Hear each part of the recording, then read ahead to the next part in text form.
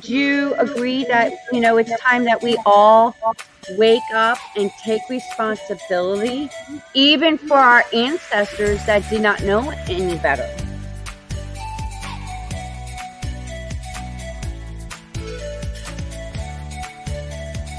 Been waiting patiently to have this kind of conversation.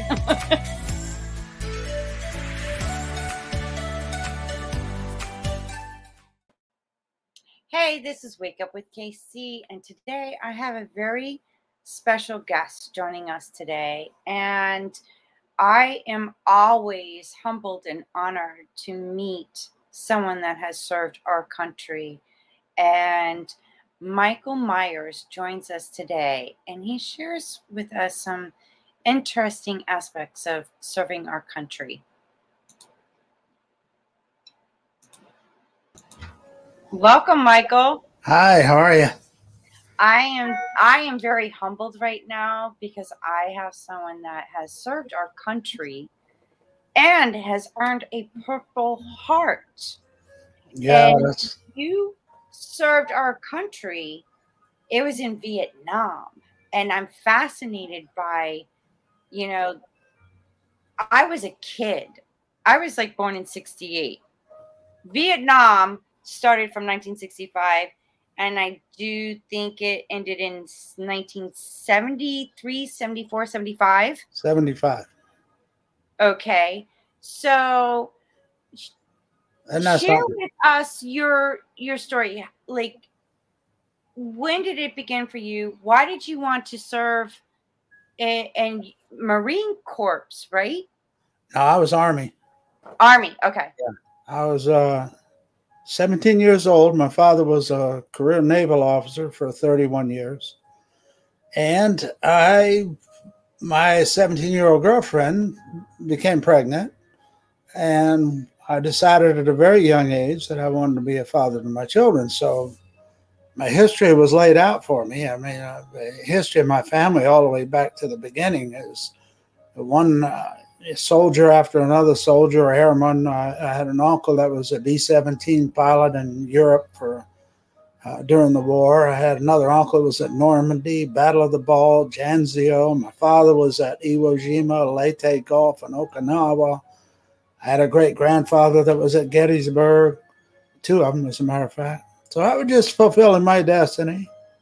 So I was 17, and we had crossed the ocean, both oceans twice, and I always got seasick. So my father, being the old salt naval officer he was, explained to me how in 9 years, if I worked really hard, I could be a chief. And I just thought about it. I mean, I'd go 3 or 4 days on those oceans, out in the middle of those oceans with those 40-foot land swells. And I was sick as a dog most of the trip. And I knew that wasn't for me. So I wanted to be on the ground.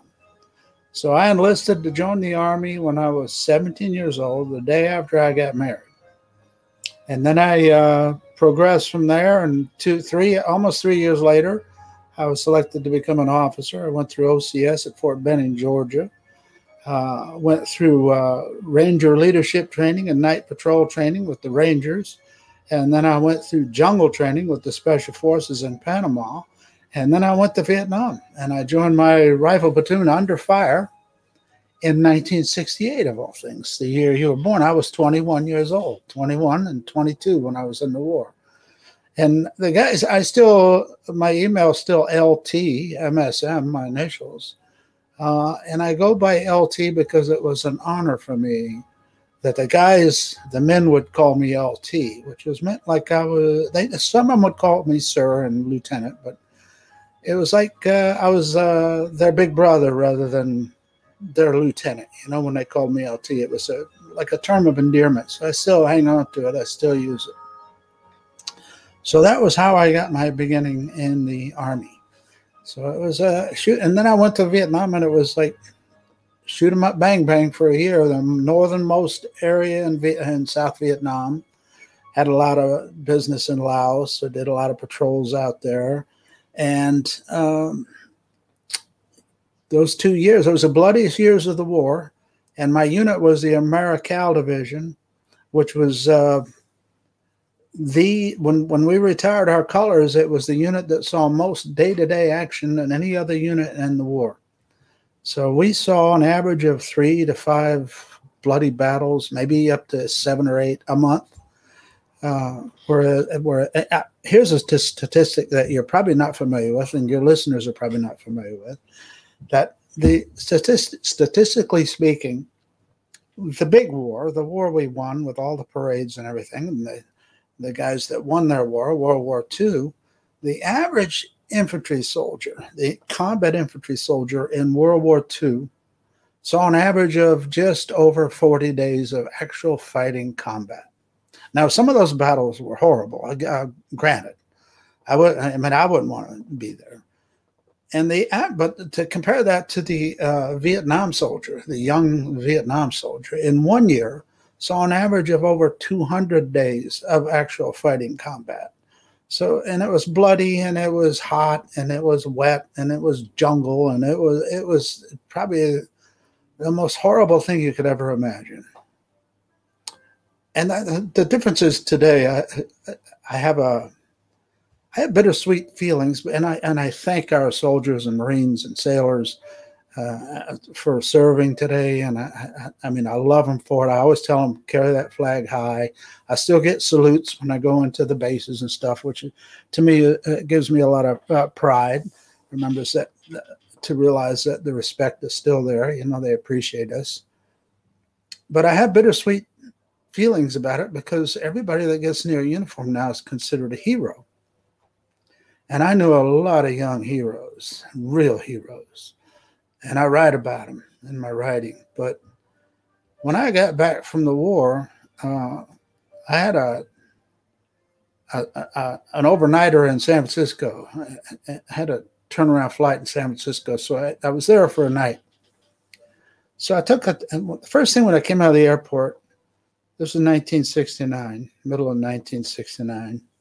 I saw hundreds of demonstrators across the street in the park as I was driving by, and they had placards and signs and baby killers, murderers, spit at us. They didn't physically spit at me, but I know that they would spit at soldiers. And just the fact that they were there, and I took a picture of it. Yeah, I'll never forget that. First thing I saw. And the guys, when I was in the field, whenever one of them was leaving, they'd always say, don't wear your uniform. Whatever you do, don't wear your uniform. Keep a low profile. Hide, because you don't want to be seen. And I thought to myself, why? I'm from a long line of patriotic Americans. You know, I'm a Virginian, you know, and just did my duty. And I didn't understand. I asked myself, you know, isn't this America? You know, what? I didn't understand that. And then I saw all those demonstrators. And I went across the Golden Gate in a taxi cab. I wanted to go to Sausalito, nice little picturesque town on the water there. And when I was going across the Golden Gate, I realized everybody was in this tremendous hurry. And I had just been in the field the day before. Remember that. I just left the war the day before. Hot, bloody, and dying of death. And going across the Golden Gate, and everybody's speeding. And it's like today. Everybody's speeding everywhere. You know, it's like a raceway on our highways. And I thought to myself, why is everybody going so fast? Where are they going, you know? And then I was just like, well, they're just living their lives, right? So I found this lounge, Sausalito, and I went in the lounge and I sat there at a coffee table by myself in this glorious uniform. I had this lieutenant's uniform with all the ribbons and everything. And I sat there and at this coffee table, put my feet up on the coffee table. I remember that I was sipping a red wine, watching these little sailboats as they floated out there. And I'm thinking, wow, I'm home, you know. It's over. I'm alive. And I'm trying to get rid of all the blood and guts and the dying and the death and the guilt of living when somebody of my men didn't. And just trying to realize that I'm alive, you know. And there was people in there. There was people at the bar, and they were like normal, and they were laughing and talking. And I was so bothered that they were laughing, They were laughing, like I was just another soldier that was coming home from that war that nobody liked, that unpopular war, 10,000 miles away. I didn't know anything.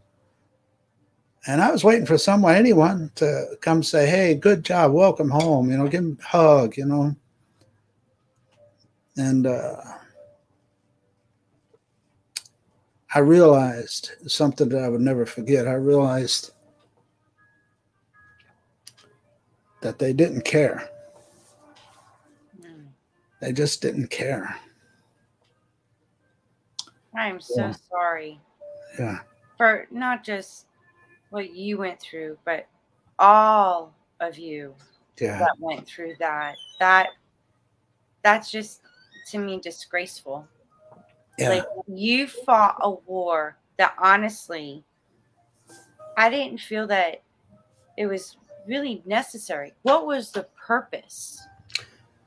The war developed a life of its own. 5 presidents. I went over in 1968. I just lost a good friend named Joseph L. Galloway that wrote We Were Soldiers Once and Young with General Hal Moore about LZ X-ray, which was the first major battle we had in 1965.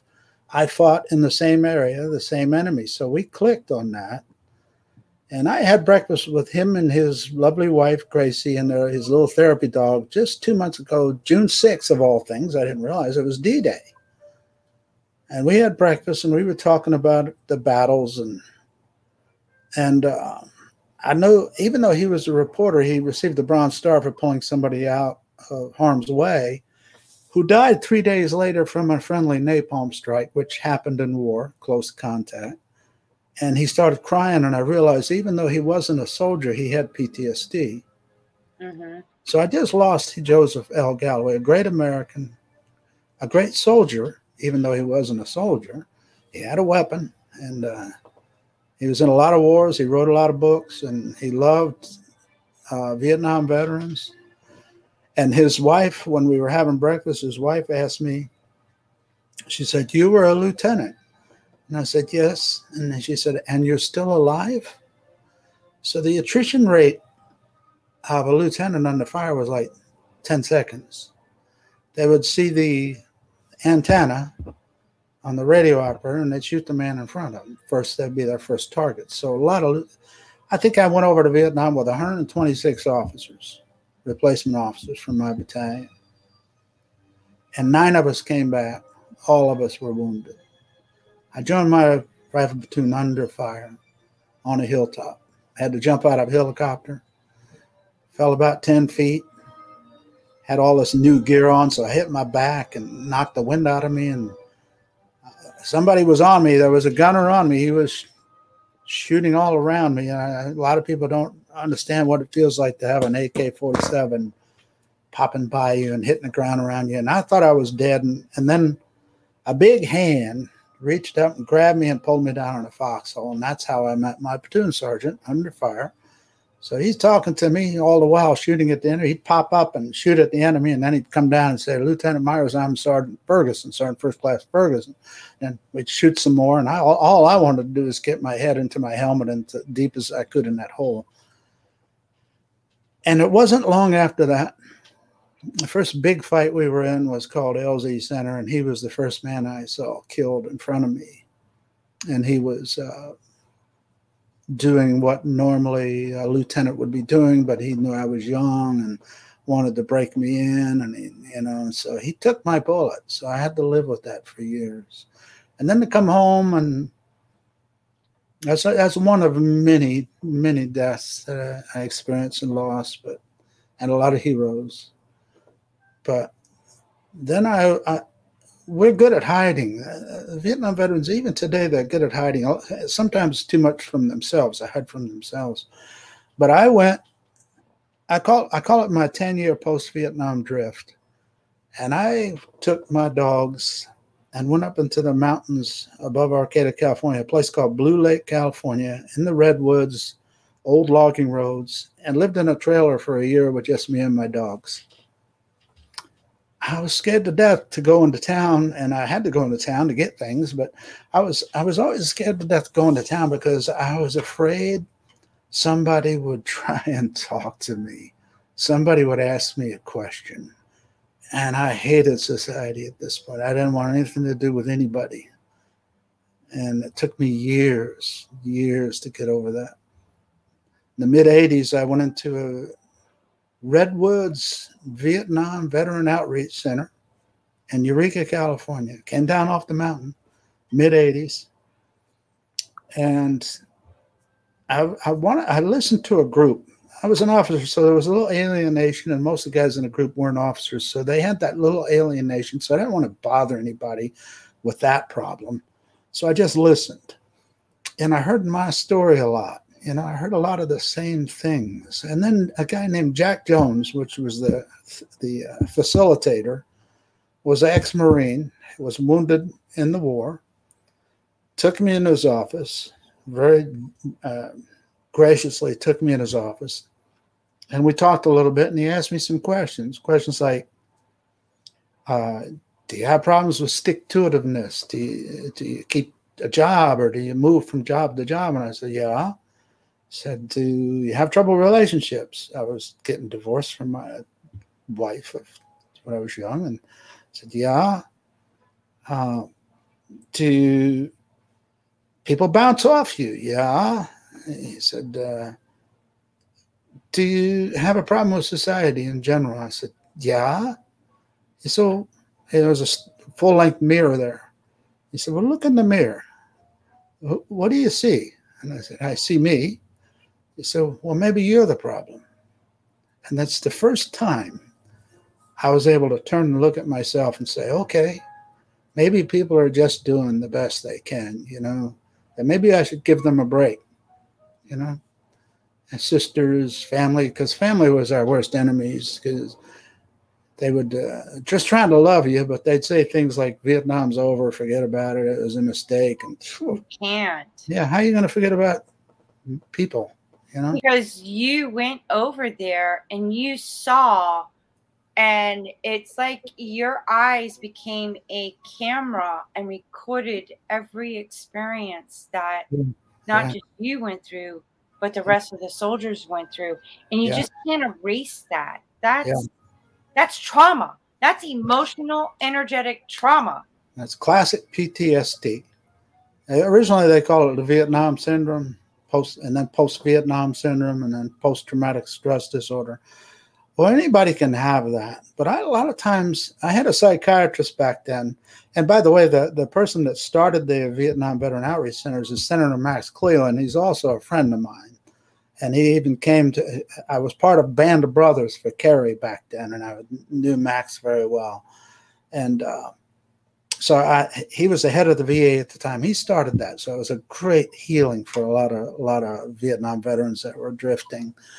But the one thing the proudest thing I ever did in my life was to lead American soldiers in combat in a bloody war, in the bloodiest year.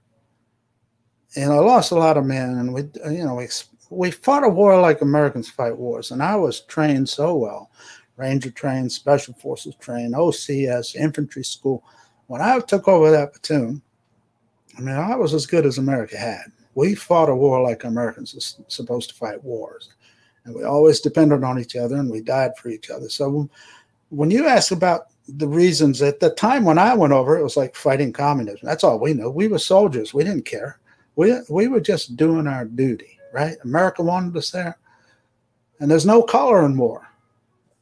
The only colors were the red of our blood, the green of our uniform, and the red, white, and blue that we fought under. The rest of it is nonsense, We're just all Americans. But I thought the proudest thing in my life for many years, I thought Vietnam was the nucleus of who I was.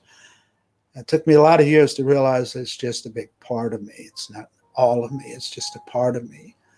And coming down off that mountain and realizing that life goes on and I can't keep hiding. I had a psychiatrist say that somehow you've turned and embraced it where a lot of people don't. And he said, use writing as a catharsis. So she started writing. And Another one said you stay in shape because you're maintaining battle readiness. Another one said you're an actor, which I was for years, because you get away from yourself. So I had all the tools to get away from who I was. But it wasn't until I looked in that mirror that I saw me, you know. So the proudest moment I had was to lead those soldiers in combat. This is 1968, 1969, while you're being born, which is so cute. But then when I got back to the States, I was assigned the duty of officer in charge of funeral detail. Oh. Buried our soldiers for a few months, sometimes 3, 5 a week, because Vietnam was still hot and heavy. So then I thought, well, this is probably the proudest thing I could do. I was the OIC. I was the guy that handed the flag, did the salute, and said, kneeled in front of him, said, on behalf of the United States of America, the guns and the bugle, and, you know, very emotional, constantly. We were sharp, just as sharp as we could be. So that became just as proudful, if not more so, than leading them, is burying them. Until I started writing. And then I took, that psychiatrist said you should need to write. I took 6 steno pads, sat in front of my house, and regurgitated everything I could think of about the war.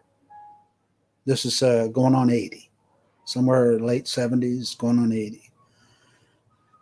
Because from 69 to 79, it's just a blank, you know? It's just, I was drifting. I was just existing. But I took those 6 steno pads and I just regurgitated everything, and they were all full. And then I looked at them and I realized all I'd done was touch the surface. You know, I got a ripple in the water to what all that took place. And about that time, 1980, I got associated with Jim Anderson, which is the associate producer for Vietnam War Story series, which was popular in the 80s, along with Robosize, these 2 big series that came out for HBO. So I was part of the input of HBO's Vietnam War Story series. And they even did one called The Lieutenant that I think was loosely based on me. And I wrote one thing for Tales from the Crypt about that time, too. So that kept me real busy. So I'm going to take you to another area now, 9/11. 9/11. I was with a lady for 22 years.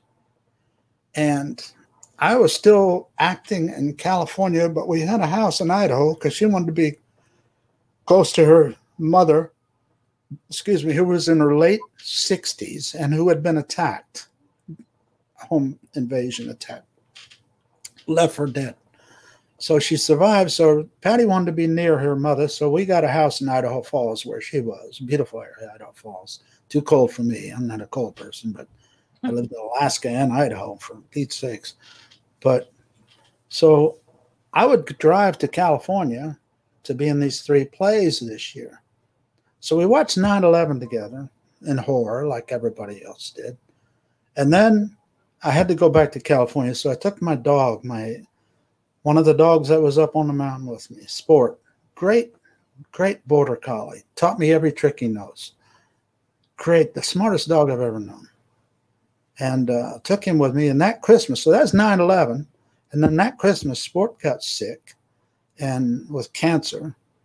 And I took him to this vet. And this vet gave him all kinds of whatever. And it killed him. So I lost Sport. So I told Patty I'd lost Sport. And she said, well, she won't realize it until she sees me and he's not at my side. I still had the scars of him hanging on my truck window all the time, you know, where he'd have his claws and stuff. And so for years until I sold the truck. But I would call Patty every day, you know, see how she's doing. And sometimes I couldn't get a hold of her. Call her the next day, I get a hold of her. 3rd day came along, I couldn't get hold of her. So I called her mother, and her mother said, are you sitting down? And I knew my life had changed. I lost her too. So it was bang, bang, bang. Not a good year for me. So I had this gather gathering. I lived in this area, Trinidad, California. I had this beautiful glass and wood built home, big deck, overlooking the ocean of Trinidad, and behind me is the redwoods. It's kind of like just paradise, right? When I'd come home at night, I'd have to wait until the 5 skunks were gone, or the bear was done with the compost heap, or the deer would move on. You know, I didn't want to disturb anybody. It was that kind of environment. So I invited, one time I invited, on the second time I lived there, which was 10 years later, I invited some veteran friends and some acting friends over for a get-together. And one veteran pulled me into the kitchen, pulled me aside in the kitchen. He said, Michael, he said, I want you to know that you said something to me 10 years ago that changed my life. I said, wow. So, well, what was it? And like a good old Vietnam veteran, he said, I don't want to go there, but I just want you to know that you changed my life. And I thought, wow, man, wow. So then I'm writing, and when Patty dies, I drop everything. I never acted again. I was in commercials and plays, but I never acted again. And that's when I started writing in seriousness. I came back to Virginia Beach, where I have extended family in this area. So I've been here since the oceanfront since 2002 when she died. Dropped everything. Just couldn't be there. Dropped everything, brought a dog and a cat, drove across country, and stayed here and started writing in more seriousness. And then I put a play together. I took all these steno pads and plus a lot more. And I wrote my first play because I knew blocking and I knew acting and I knew directing because I knew I could write dialogue. I could write scenes. I got 10 novels laying around somewhere that I've started, but I'm a scene writer. I can write. I want people to see it and feel it. Mm-hmm. So I could do that. So I wrote my first play and I called it Badges of Honor. And everybody immediately thought, well, that's got to be about your medals. I said, no, it's not about medals. It's about our dreams. Our dreams are our badges of honor. And I tell veterans all the time, keep your head up. Live your life in dignity, because if you don't, then you're insulting the people that didn't get to live their lives with you, the ones you left on those hilltops. Like a piece of me is still 21, 22. It's like, but when I was 21 and 22, I was somehow catapulted to who I am now. So when I was young, I was old. And now that I'm older, I was young. I'm still young. So then that play, I invited about 100 people. And we had a hotel conference center going it with me, and they provided a meal and a room, and I provided the entertainment, and we split the cost. And I invited about 100 people. It was really received well. So I broke it down into 3 one-act plays. And I called the first one A Healing of War, about something I always wanted to do, which was a lieutenant visiting the family after the war to tell them about the death of their heroic son or husband, based on my platoon sergeant, first man I saw killed. So I entered it into a play festival. I thought, well, what the heck? Let's see what it does. I entered it into a play festival, and it won the play festival. It's like 15 plays. It won. It's like, and then the award night, I remember when we were rehearsing, there was like 15 of everybody would come into our closed rehearsal, actors, directors, and it was like half full auditorium of people that aren't supposed to be in there. And I said, what are you doing here? He said, well, we heard this play was so good, we had to see it. So I knew I had something going, and A Healing of War. And I just took everybody post-healing into traumatic events, like the mom and dad were divorced and kind of at odds because they blamed each other. And the sister was a drunk, and not a drunk, but drank a lot, had a Hollywood dream going. And the 3 of them were, and then the lieutenant came and told them the story of their heroic son, and it kind of heals the family, called A Healing of War. So that play became real popular. It was featured at the Will Rogers Auditorium in Texas, Fort Worth, Texas. It was featured in D.C. Different groups did it, and I did it in where we had the Play Festival, of course, in Smithfield, Virginia. So I went to the one in D.C., and I was in the audience, and they introduced me, and I watched this female director, and I had this wonderful, I did this all dramatic thing, but she did this wonderful, eloquent, feminine daughter, mother, touching, and it was just really wonderful the way she did it. Still had the same impact. And after the play, they introduced me, and a young Marine came to me, Iraqi Marine, and said, "You were there, weren't you?" He said, "I can tell because all the words you used and everything." And we shook hands and hugged. And I knew I'd helped another veteran, So then I realized that my writing is not just my catharsis. It's helping heal veterans and families and people that have died and gone. And like the 13 that we just lost, these families are suffering, And so my writing, I feel my first duty was to, whatever my life led me to those battlefields, leading those brave American soldiers. And it led me to the duty of burying these brave American soldiers and Marines, and not just, so in my case, soldiers, but Marines. And now I feel it's my duty through my writing to help them find their way home again, which I mean to themselves. And I tell them all the time, lift your head. I walked around like this forever. I walked around with my head down. I hidden in the mountains. But now I tell them, lift your head, lift your head. What you did was good. You did a good thing, you did a good thing, and you need to be proud of that. Don't forget that pride.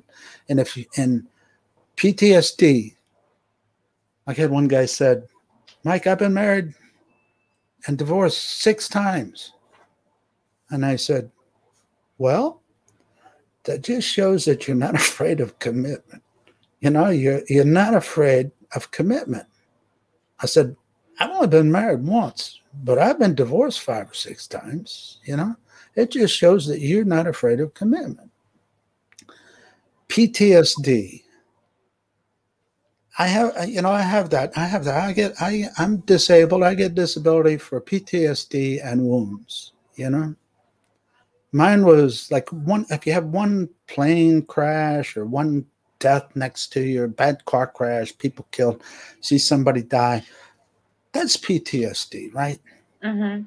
You take a combat veteran and you multiply that multitude times. Like mine was 8 plus. Can you imagine 21, 22 years old going through 8 traumatic events? At least when I go to the wall at the memorial, there's 12 names that I know, not counting the faces that I don't remember their names. So it's very traumatic. But here's the thing about PTSD, and I tell this to veterans all the time, and if they're listening to your show, they have to remember this. PTSD is not a weakness. When you cut yourself or you hurt yourself, you could break your bone, you have surgery, something like that. What is the sign of healing? A scar, right? A scar.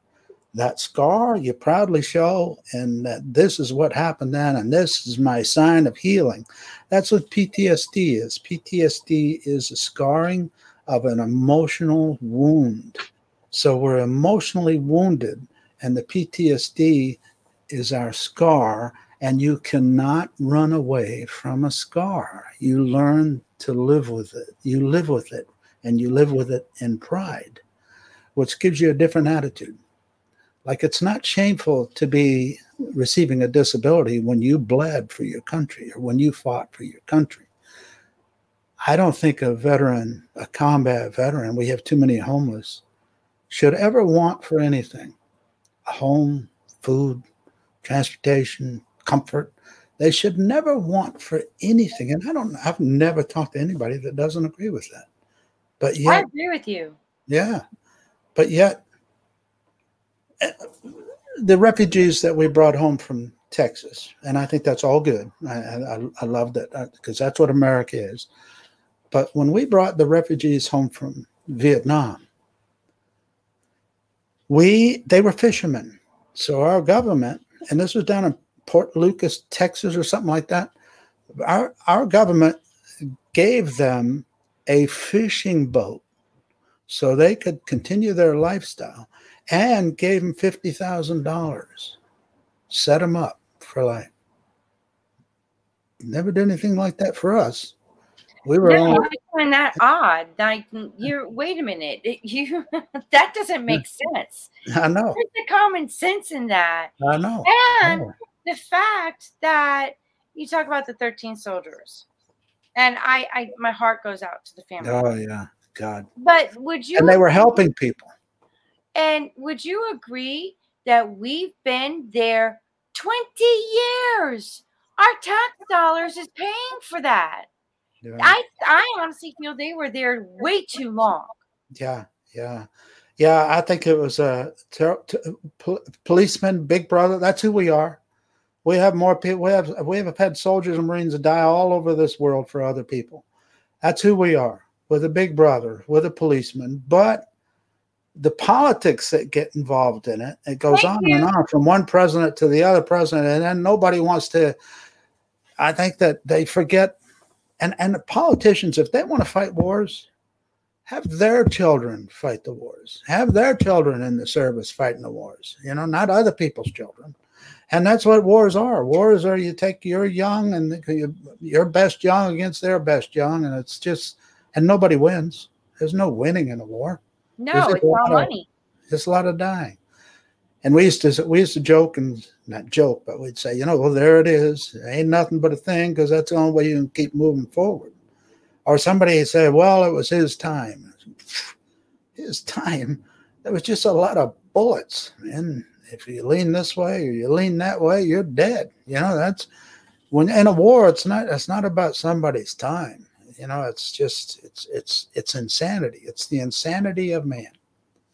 And would you agree that it's to me, it's like, and I've looked up, there's history going back 95,000 years of wars because they wanted to conquer and divide. Yeah. And now looking at the timelines of history, it evolved and changed to it's like a money-making business. Yeah, a lot of profit in it. But America, unfortunately, has been in a major war every 20 years. Mm-hmm. Every 20 years, we're in a major war. I don't know. I just think somewhere history repeating itself, Mike. If you look at, if you know about every 20 years, okay, how was the economy run? Who was, the politicians at those times? What did they stand for? What was their values? Oh, wait. And then you got the rich elite. Mm-hmm. It's all connecting the dots. And the same thing is happening to the Afghan veterans that happened to the Vietnam veterans. A lot of them went over individually, and they came back individually. And then people want them to slide back into society, who they were. They'll never be who they were, I mean, the attrition rate in the war, and I don't want to sound like a World War II vet to the Vietnam veteran, but that's why I gave you the statistics. And I don't want to sound like that to the younger veterans, but the attrition rate was a lot smaller than the 59,000 that we lost in Vietnam. And we did pull out, but we didn't learn any lessons. We can't just continue and let it develop a life of its own. I mean, that world is 50 years behind us, 50 years behind most of society in the Western world. And they're just going to, hopefully, everything will be good. Hopefully they'll find a way and live a life. But it's not up to us to tell other people how they have to live. That's like one religion telling you, well, if you don't believe my way, then you're going to hell. It's just not right. So, no, it's not. And the thing about it is like, okay, from my understanding, ever since Vietnam, okay, and you guys pulled out, it ended. How are they living now? Yeah. It's a tourist They're prospering. Yeah. They're doing their thing. veterans. So Yeah. my question is, because of cabal, Getting a war with and America. whatnot, are they going to do the same thing like Vietnam? They see a different way of living. Let's hope so. Let's hope that they'll let their women be human beings, Well, that's gone. Oh, this is a whole nother topic to talk about women and how they were treated 95,000 years ago and whatnot. Yeah. So that is the words goes back to the religion. Yeah. The words coming out of there are encouraging, but we'll see how true they are. They said they're going to let women have rights and so, but right away they're closing schools and so I don't know. You know what? I'm 74. I'm going to be 75 in October. I haven't got time left to worry about that. I want to live my life. I want to help. Like I said, I want my writing to help people as much as we can. But what is a veteran going to do with that stuff? What do they do with that stuff? They can walk around with their head down, and we suffered because of Hollywood. John Landis with the Twilight Zone movie, the one that Vic Morrow died in. I mean, one scene, for instance, that everybody loved the movie, but one scene where Vic Morrow drops in the jungle, a snake rolls by him, he's in the water, and all of a sudden you hear all this rock and roll music, a bunch of splashing around, and all these soldiers are all bunched up together, which we didn't do, and we didn't carry rock and roll radios. And they're passing a joint around, and they're talking about how they shouldn't have fragged Lieutenant so-and-so the night before. All the insults that we could get in one scene, there they were. And then Rambo, what was that? That was somebody's fictitious book. And it made us look like we were crazed people running around on the verge of killing everybody. It's just, that was an insult. That movie was terrible. Those movies were terrible. And then Platoon, my God, what was that nonsense? Where two soldiers are killing and smoking pot, doing shot. I mean, that was obviously Oliver Stone obviously had a problem with authority and was, for the most part, a rear echelon soldier, where most of that stuff took place. In my years, 68 and 69, I had none of that. I mean, we were just trying to stay alive. And the last thing you want to be is out of your mind when you're trying to stay alive, Yeah, I agree with you. I don't think that was like, it's just Hollywood and entertainment. Yeah. And to be honest, wait, hold off. I hope you don't take offense. Uh-oh. But growing up, I remember a TV show that my dad introduced me to. Now, I'm young, so I really didn't connect the dots. So, forgive me for that. But it was called MASH. Oh, yeah, MASH. That was about Korea. That was about Korea. Okay, but me being young, I thought it was about Vietnam. Oh, yeah, well, it was similar. Okay, so that was my next question. Yeah. Like, was it like somewhat like that? Yeah, it was a lot like that. Yeah, it really was. That was the rear area. That was like a forward medical unit where the soldiers would fly in there if they were wounded. We had that. Yeah, they had that over there. So we would always get medevaced on chopper and fly into one of those MASH units. They still had MASH units, and that's what they did, the triage and, immediate surgery and stuff. And then they'd send you to the hospitals in the back area. So yeah. I was a kid. I was watching this. I'm like, wow. Yeah, that was well done. Like and then, if you go back in history, with the Civil War, they just took over people's houses and made it a medical unit. Yeah. There's places like that in Virginia still that were historic places that were hospitals in the middle of a golf course and things like that. Yeah, that was necessary, and we started saving more lives that way too, as in Korea and Vietnam especially. We know if you got in a chopper, your survival rate's better. World War II, you just died out there if you couldn't get you anywhere. Well, correct me if I'm wrong, but there was another one, China Beach. Remember that one? That was about Vietnam. Okay, but with World War II, wasn't that around the Spanish influenza and no one really won the war because everybody was so sick? That I don't know. Was that World War II or World War I? World War II was a result of Hitler and Japan. Okay, so it was World War One then. Yeah, Okay, yeah, see, I get the numbers mixed up. yeah. But I But know there was that a was war that nobody won because that was everybody got 20 years. sick from the Spanish influenza. I Yeah, that remember was that. 20 years before World War II. And then 20 years after was Korea, and then 20 years after was Vietnam. And so, yeah. Well, looking at it in that perspective, Mike, it's like history repeating itself when we haven't learned our lesson. Yeah, yeah. So my most recent work, you take these veterans and all these difficulties and troubles they have, and they come to a place where some of them make an illogical assumption to take their life. Yeah.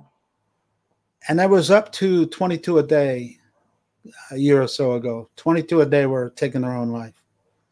I don't know what it is now. It's still high. And now we have a lot of new troubled veterans, but it's still high. So I wrote one, and I had a play that I wrote, not a play, but a script I wrote for Tales from the Crypt called Billy and the One-Armed Bandit, which is kind of a spooky thing. But I also included jumpers. I rewrote it and put 9/11 in it. And because we all watched in horror that these people jump into their deaths rather than burn alive. And what a horrible thing to suddenly have to face. So, but we don't know who they were. So in my story, Billy and the One-Armed Bandit, I included 3 of those jumpers. So you get to know them, their struggle for life. One lady and 2 men, one of them's the main character, the writer, and his agent, and the lady, and they were meeting at the windows of the World Restaurant on top of the World Trade Center. And the lady has children, and they got together and they had to jump together. And my connection with that is my oldest son, Mike Jr., was in the Army Intel for 9 years. And at the time, I think he was going to Princeton. And he would meet his stepdad at the World Trade Center windows of the World Restaurant up on top every morning for breakfast before they'd go their separate ways. Except that day, and his stepdad would ride his motorcycle into New York to meet him. That day, he had to get his motorcycle worked on at the shop, so he couldn't make it. So they did not meet on that day. So that was really my closest connection to that. But of course, we're all connected because we all watched in horror that Well, happened. that was my birthday. 9/11 is my birthday. No kidding. Wow. Yeah. So I get a constant reminder. Wow. My birthday is October 12th, which is Columbus Day, Indigenous Day now. Well, thank you. Yes. Yay. Yeah. But so, yeah, that's quite a birthday you have. Quite a birthday. Yeah. It took me 3 years to celebrate. Yeah. Finally. And then when I do, we got Hurricane Jean and Francis, and we were under a mandatory curfew. And I finally had the nerve to go out and celebrate. And then I see the SWAT team coming, and I'm like, I'm not going to jail on my birthday. Let's go. So what part of the country are you in? I'm in South Florida. South Florida. Yes. Oh, I have a brother down in Florida. So I'm getting married in October. Well, congratulations. Yeah, at our stage, I figure I got a beautiful girl. She's 5 years younger than me. She looks a lot younger than her years. And I was in the health club business forever, so I stayed healthy and don't smoke and hardly drink. And so I'm still in pretty good shape. So I figure, at this age, grab a good thing while you got it. Yes. Enjoy. You only live once. That's right. Make the best of it. That's and right. I know soldiers experience especially during a war, what you see, what you guys experience and whatnot, and then having to come home and to adjust to try to have a normal life, but you have these memories and these emotional, energetic traumas. And the one thing I can, say is, because my heart goes out to y'all. I've experienced my own traumas, but I could not even imagine. I couldn't go to war. I would be wanting peace. Hey, we don't have to war. Come on, let's put our weapons down. Let's think about this. But then to come home is create a new version and better version of yourself. I think it would be a good thing if women ran the world for a while. I really do. Why not? Yeah.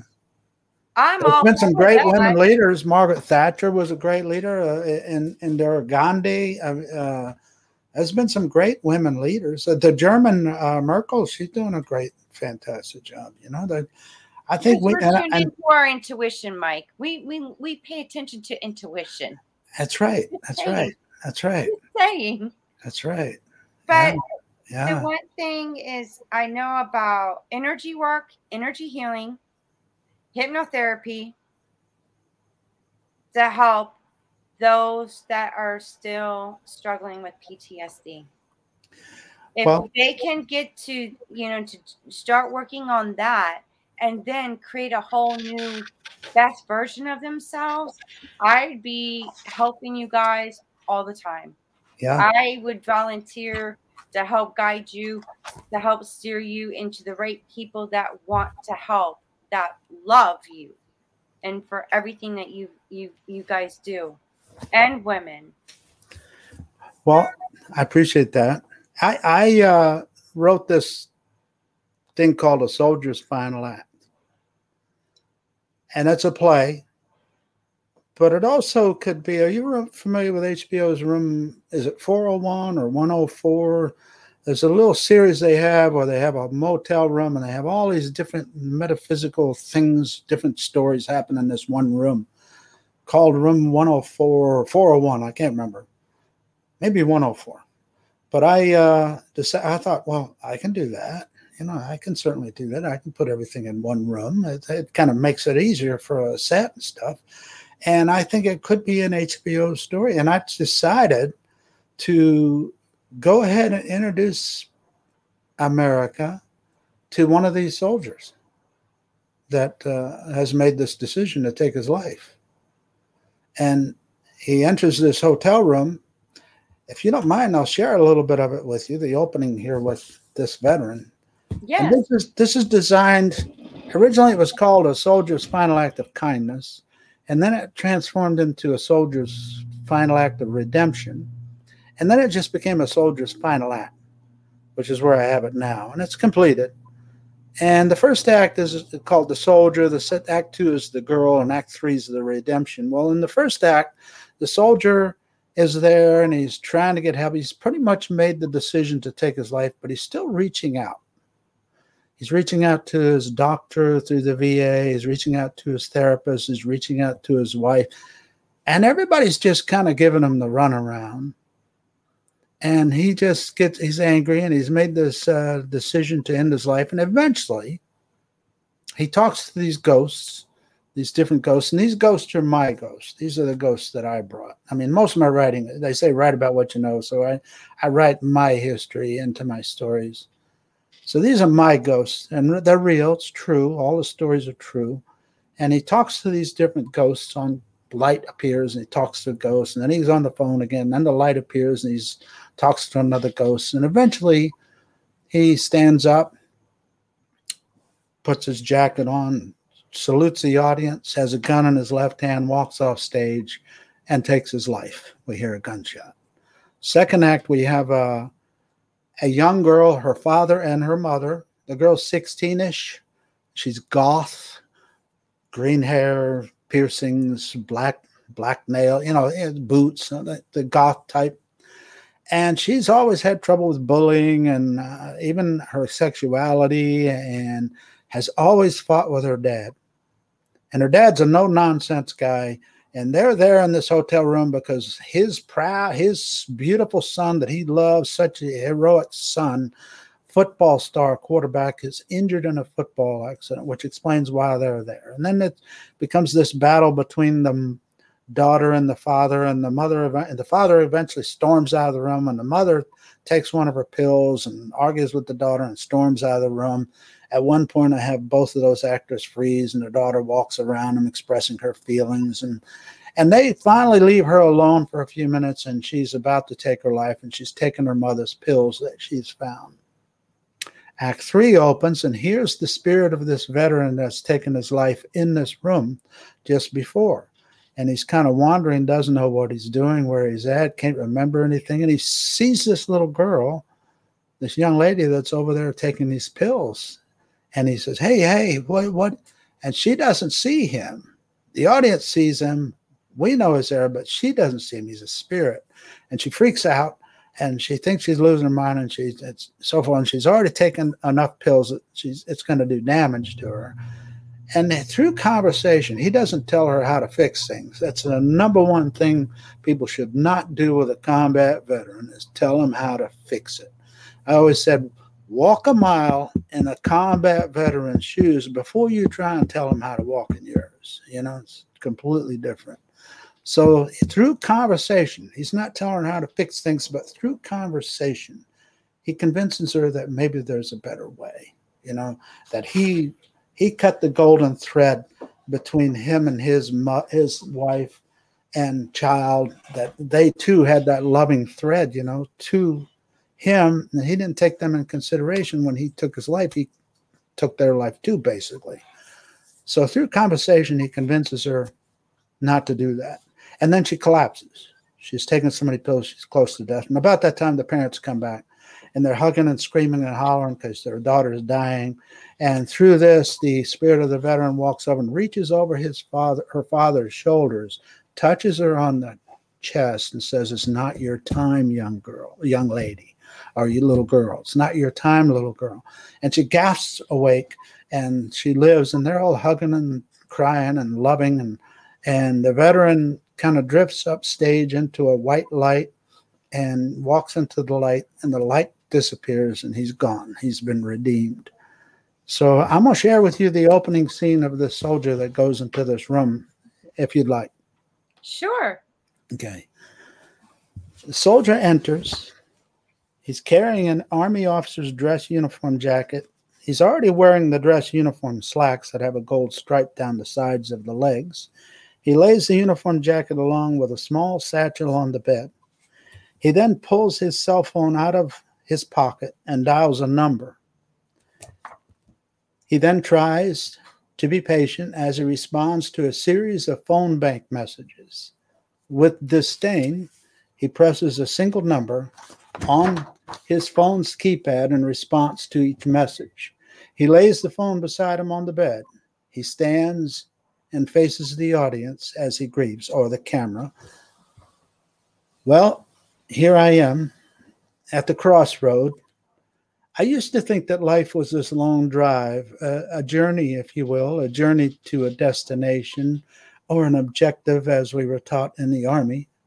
The objective was to get to the end, to complete the task, or in this case, to complete the journey.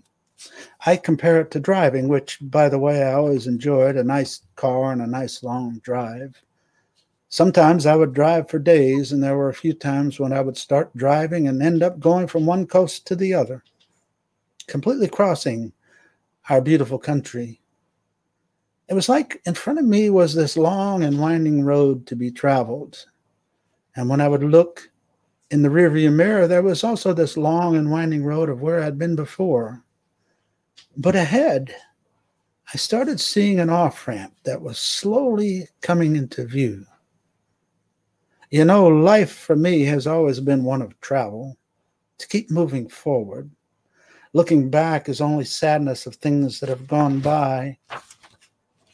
Really, the only thing that has kept me alive to this point has been living life in a forward motion, one day at a time. And now I'm here. And here, I guess, is where I'm supposed to be. The logic may seem, this is one of my favorite paragraphs, by the way, for a writer. The logic may seem illogical to most, and it has been said that when a soldier finds his way to this point, that he or she is confused in their illogical assumptions. But to me, it's the only logical answer.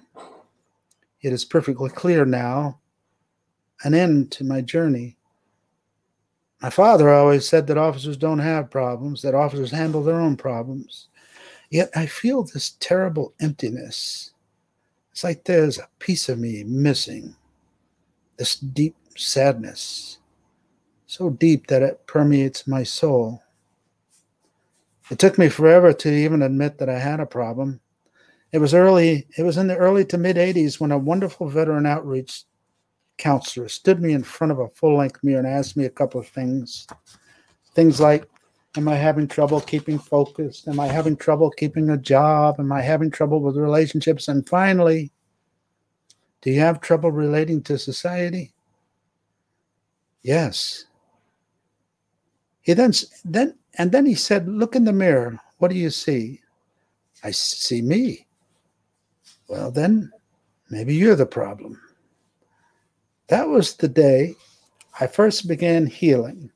Jack Jones was his name, a Marine that had been wounded in the war. It was the beginning of the end of my 10-year post-war drifting, a drifting that carried me into the mountains of Blue Lake, California. I lived there in a trailer along the old logging roads for a year, isolated from people, just me and my dogs. But the ghosts were there.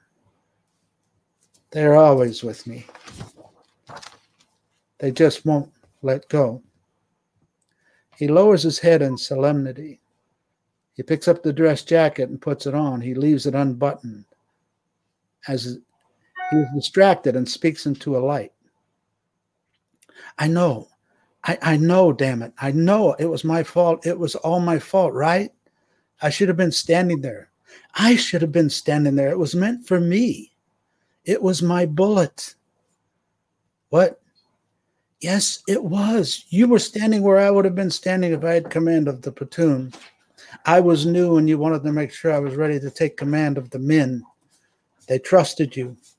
They trusted you with their lives. That damn sniper. He fired at the man in front of the radio operator who knew that is where the officer would be. And when you fell, it was like a great tree had fallen. There was nothing I could do. Then I heard the breath of life leaving your body for the last time. He shudders. Oh, God, you took my bullet. You took my bullet. Another ghost. He speaks into another light. Harris, why didn't you move when I said to move? I know you just wanted to give cover while we got the wounded out. And we did, thanks to you. You were so brave. All of you were so damn brave. He lowers his head and weeps. He walks around the room, shaking it off.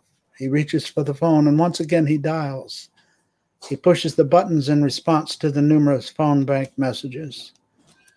He continues. Finally, yes, I would like to speak with Dr. Rawlings, please, and could you tell him it's an emergency? Myers, yes. M-Y, not M-E-Y. Yes, he is. How long do you think that will be? Yes, I know about that number. Lady, if I was going to commit suicide, I would not be calling for Dr. Rawlings, now would I? Stares at phone and shakes his head in disbelief. Listen to me. He told me that I could call him whenever I needed him. And that would be now? I need him now. Leave a voicemail, a message on his voicemail? Really? Are you kidding me? He shuts off the phone and angrily tosses it onto the bed. Damn you. He storms off stage and then quickly returns. He paces back and forth. He sits. He stands. He paces some more. Then he looks downward at the phone. The phone rings. Hello. Dr. Rawlings, yes, I'm sorry to bother you, but I'm having a rough go right now. Tomorrow? Is there any way I can get in to see you today? Tomorrow? Doc, I'm really having a rough time. The dreams are all over me. 2 o'clock tomorrow? Well, okay, I guess I'll see you tomorrow then. Acquiescence. Huh? What was that? Yeah. Okay then, tomorrow, right. Tosses phone back onto the bed, sits on bed and cradles his head between his palms. Tomorrow, my ass. Damn it. God damn it. Stands and paces, exits, crashing sounds. enters. Fucking VA, shitty bottom of the barrel service, and fucking clerks with bad attitudes. Excuse me. Hi, girls. Sorry. That's the lady I'm going to marry, by the way.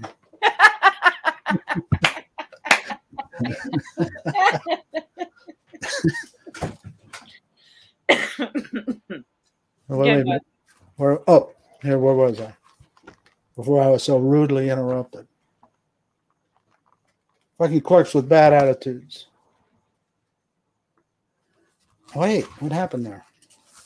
Yeah, you ended with that, with bad attitudes. Oh, yeah, here's another ghost. Another light and another ghost. You got to picture him. He's walking around and Steve O'Hara. I'm so sorry, Steve. These are real people, by the way. These are my real. I know. I'm so sorry, Steve. I remember you and Roger were laughing so hard just the night before. Your heads were tilted back in hysterical laughter. Laughing so hard that it made me laugh with you. He laughs. I remember asking what was so funny, but the two of you just kept laughing with nothing, sir. Nothing, LT. Whenever you men called me LT, it always made me feel like I was a part of you. Like your big brother and not just your platoon leader. That is the image I try to carry with me, Steve. That wonderful image of the two of you laughing. But that's not the image that haunts me. The image that keeps jumping into my dreams. Is that Roger with you? He looks over Steve's shoulder. Roger, you were just a kid, Roger. Not quite 18 yet. It was my fault. I sent you. I watched the two of you disappear into that tree line. And then after a couple of minutes, I listened to that goddamned AK. You were just trying to get to Steve and pull him out of there after he'd gone down. We found you where you fell. Your head was laying across Steve's chest. It was my fault.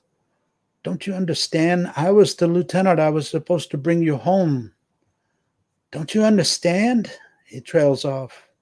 Don't you understand?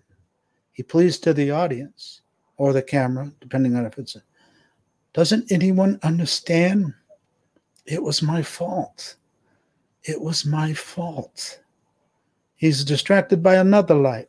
Manconi, you really made me angry, William. You insisted on getting a rifle platoon, didn't you? I told you we needed you with your weapons platoon, but you insisted. He sits on the edge of the bed. You had to get your goddamn rifle platoon, didn't you? And look where it got you, caught between two enemy bunkers trying to save one of your soldiers. They could only watch as you were riddled with automatic weapons. He lowers his head and weeps. Damn it, man. If you'd only listened to me. If you'd just listened to me. He gathers himself and sees the cell phone next to him on the bed. Once again, he picks it up and dials. Come on, Veronica. Come on. Answer. Please answer. He shuts the phone off and holds it in his lap for a few seconds. Then he redials. He paces as he leaves a message. Veronica, if you get this message, he weeps. Listen, I want you to know I am sorry. I'm so sorry for any of the pain I may have caused you, and I want you to know that I loved you so very much, but that I was just a stupid, mixed-up soldier. I do hope you understand that I just can't live with the guilt any longer. Why am I here? Why did I survive when so many of my men didn't? While holding the phone in his hand, he looks upward and to God and calmly asks, why, God? Why me? He continues pacing, sits down on the bed, stands again, and continues pacing. Once again, he addresses God. Why am I the one still alive? About this time, the music from Jose Feliciano's Light My Fire comes up in the background. He listens to the music for a minute and sees another ghostly light. Captain? I don't even remember your name, sir. I do remember you always asking me for all sorts of different weapons, though. Even a pearl-handled .38 caliber pistol. I thought you were trying to be some sort of a cowboy. You said as the artillery forward observer you would be flying over enemy territory and that you just wanted to be prepared. Then I was told that you had been shot down and the last thing anyone heard on the radio was small arms fire. I hope you gave them hell, sir. Damn it. I'm so sorry for not remembering your name. I do remember you said you had just been married to your beautiful new French wife. I remember how much you loved her and how she loved this song. Now, when I hear this song, I'm always reminded of you and your lovely wife. If only I'd gotten your name, I could find her and tell her how much you loved her. Trails off as the music fades.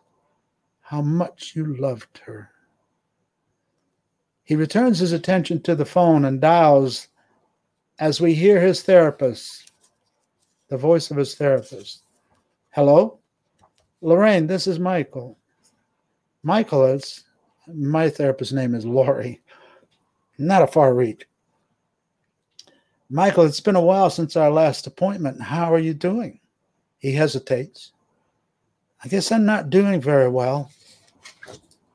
Oh, what's wrong? She is distracted by someone. Hang on, Michael. Hang on just a second, okay? I'll be right back. Waits for a minute until she returns. She's aggravated. Sorry about that. Silence. Michael, are you there? Yes, I'm here. I'm sorry for calling, but I guess I just needed someone to talk to. I just needed to talk to someone. Therapist, would you like to make an appointment? Let me see. I'm on vacation until after the holidays, but I have a 1 o'clock appointment available on the 16th. Does that work for you?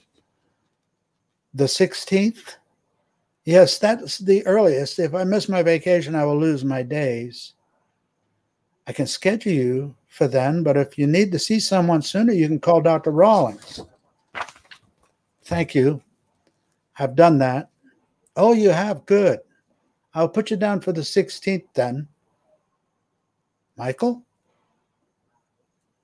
Michael? I want to thank you. I really want to thank you for all you've done for me. You're very welcome, Michael. I just wish we could do more for you. I will see you in a couple of weeks then. Seriously, thank you, Lorraine, for all you've done for me. Therapist. And we all want to thank you, Michael, for what you've done for us. He stares at the phone and then redials. Ronnie's voice can be heard as she answers. Michael? It's me. Honey, where are you? I've been very worried. Where are you, Michael? I did the best I could, didn't I? Was I a good man, Ronnie? Was I a good father? What do you mean was? You're a very good man, baby. And you're an excellent father. Are you having the dreams again, Michael? He pauses, lowers his head, and wipes his eyes. Michael, Michael, are you there? Michael, she screams. Michael! Yes, it's the dreams again. I lost so many people. It's just not right. Ronnie says, you were a kid, Michael. All of you were just kids. You were only 22. It's a shame what happened to you, to all of you. He says, but a leader is not supposed to be alive when his men are not. I just cannot get over it, and I walk with ghosts who will never let go of me. Is KK there? No, honey. She's having a pajama party at my sister's house tonight. Oh, I wanted to say goodbye. What do you mean goodbye? Michael, what do you mean goodbye? The insurance will be enough for you and little Katie. Please take good care of her and make sure she knows just how much her daddy loved her. Michael, don't you do this to us. We need you, Michael. He breaks again. I'm sorry, Ronnie. Please find true happiness. Ronnie says, Michael, no, Michael, no, please, baby, don't do this. Please, baby, please don't leave us. Michael, Michael, she screams. He kisses the phone and then gently places the phone beside him. He stares at it and sits for a long minute, completely distraught. He weeps as he reaches into his satchel and retrieves a handgun. He paces in anxiousness. He buttons his jacket and straightens the lapels. He stands tall, with gun in left hand, and at his side. He salutes the audience and then walks off stage. In a couple of seconds, a gunshot. Ronnie can be heard screaming his name. Michael, Michael. That's the opening act. Wow. Pretty heavy, Wow. huh? Yeah. Yeah, those are my ghosts. To meet a woman that can see through all that, still love you, it's good. It It's is good. Yeah. And you mentioned earlier about PTSD. And there's something that came to my mind, and it's like it's a saying of either you could be defined by it or you can do something better so it doesn't control. Like, you're not defined by the PTSD. Mm-hmm. You define who you want to be Mm-hmm. and become and do and Mm-hmm. have. Mm-hmm. Yeah, that's exactly what I'm trying. Like the infantry slogan for a young officer. I was an enlisted man for 3 years too before I became an officer. But follow me in battle, buried them, and now it's kind of like follow me home. Follow me home. You followed me once, follow me again, and help my work, help you, help others, help families, because that's the suicide that I introduced. But his spirit comes back, and he some fantastic stuff. I mean, I'm not going to read the whole play to you, but No, but that's yeah, amazing. And I'm sitting here listening to you. I'm like, well, what if that was your purpose?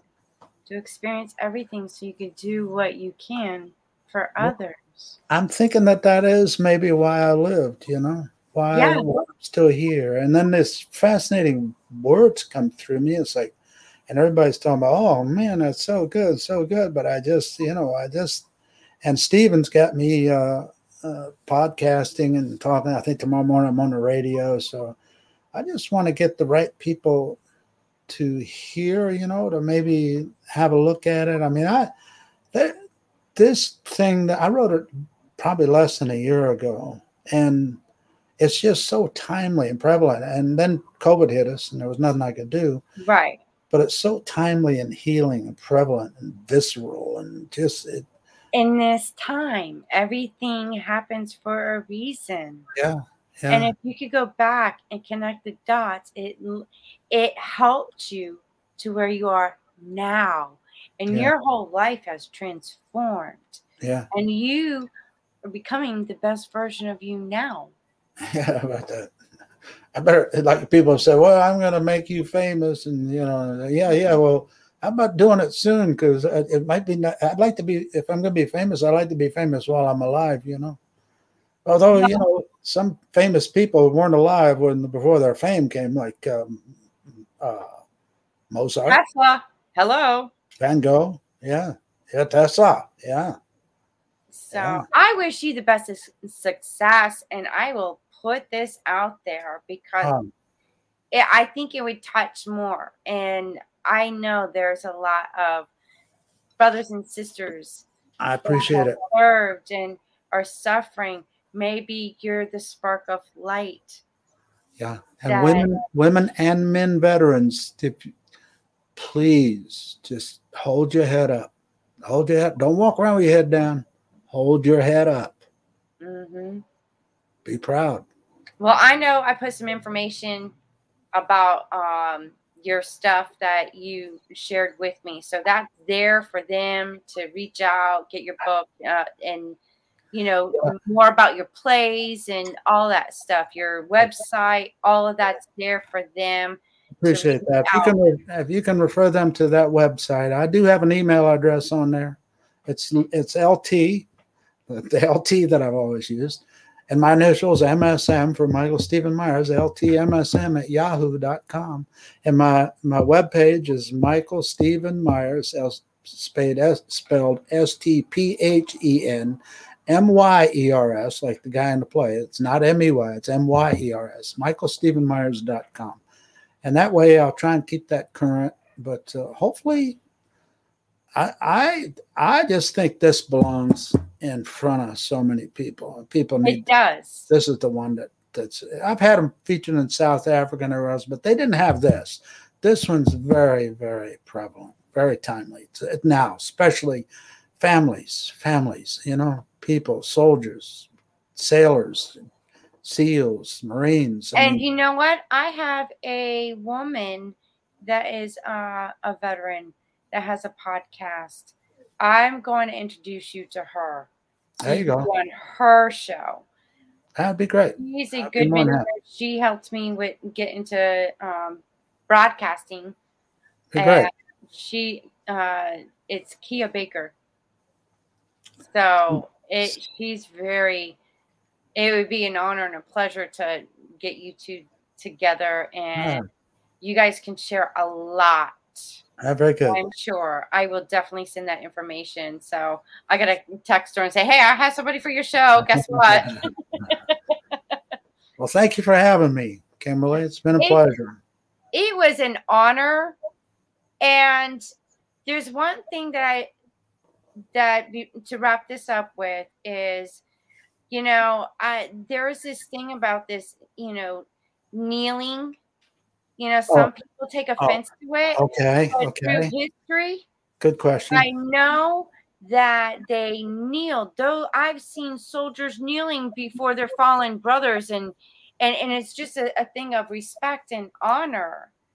And if I could, I would kneel before you for all and the others that have passed on. I would kneel to give that honor, to show my respect. Thank you, Kimberly. Those words and that feeling that you have right now means the world to me. Thank you very much for that. I really appreciate it. It's really been an honor. It's been an honor talking to you. It's been a heartfelt and very touching. And thank you so much for being on this show. I hope this helps somebody that's watching and listening that has served our country that's suffering. Yeah, and hold that flag high when you're in the service, and when you're out of the service, hold that head high. None of that. Don't do that 10-year drift I did. You hold your head high. Society appreciates you. Society appreciates you now. So, I do, for sure. Yeah. You're always in my heart. Well, thank you, Kimberly. You're a special gal. Thanks. Appreciate it. And congratulations on your nuptials that are coming. Yeah, isn't that crazy? Yeah. All right. All right, Kimberly. Thank you very much. Appreciate it. Well, that was very touching, and I love Michael's message and story, and him sharing his experience of what he's endured and how he's overcome and transformed his life. And I hope it helps you, especially those that have served. I love you guys, and you never know who I'm going to get on my show.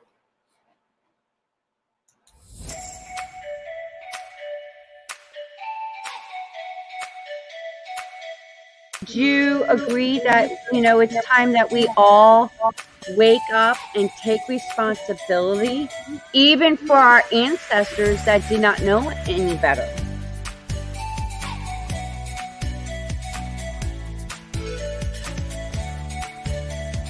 Been waiting patiently to have this kind of conversation.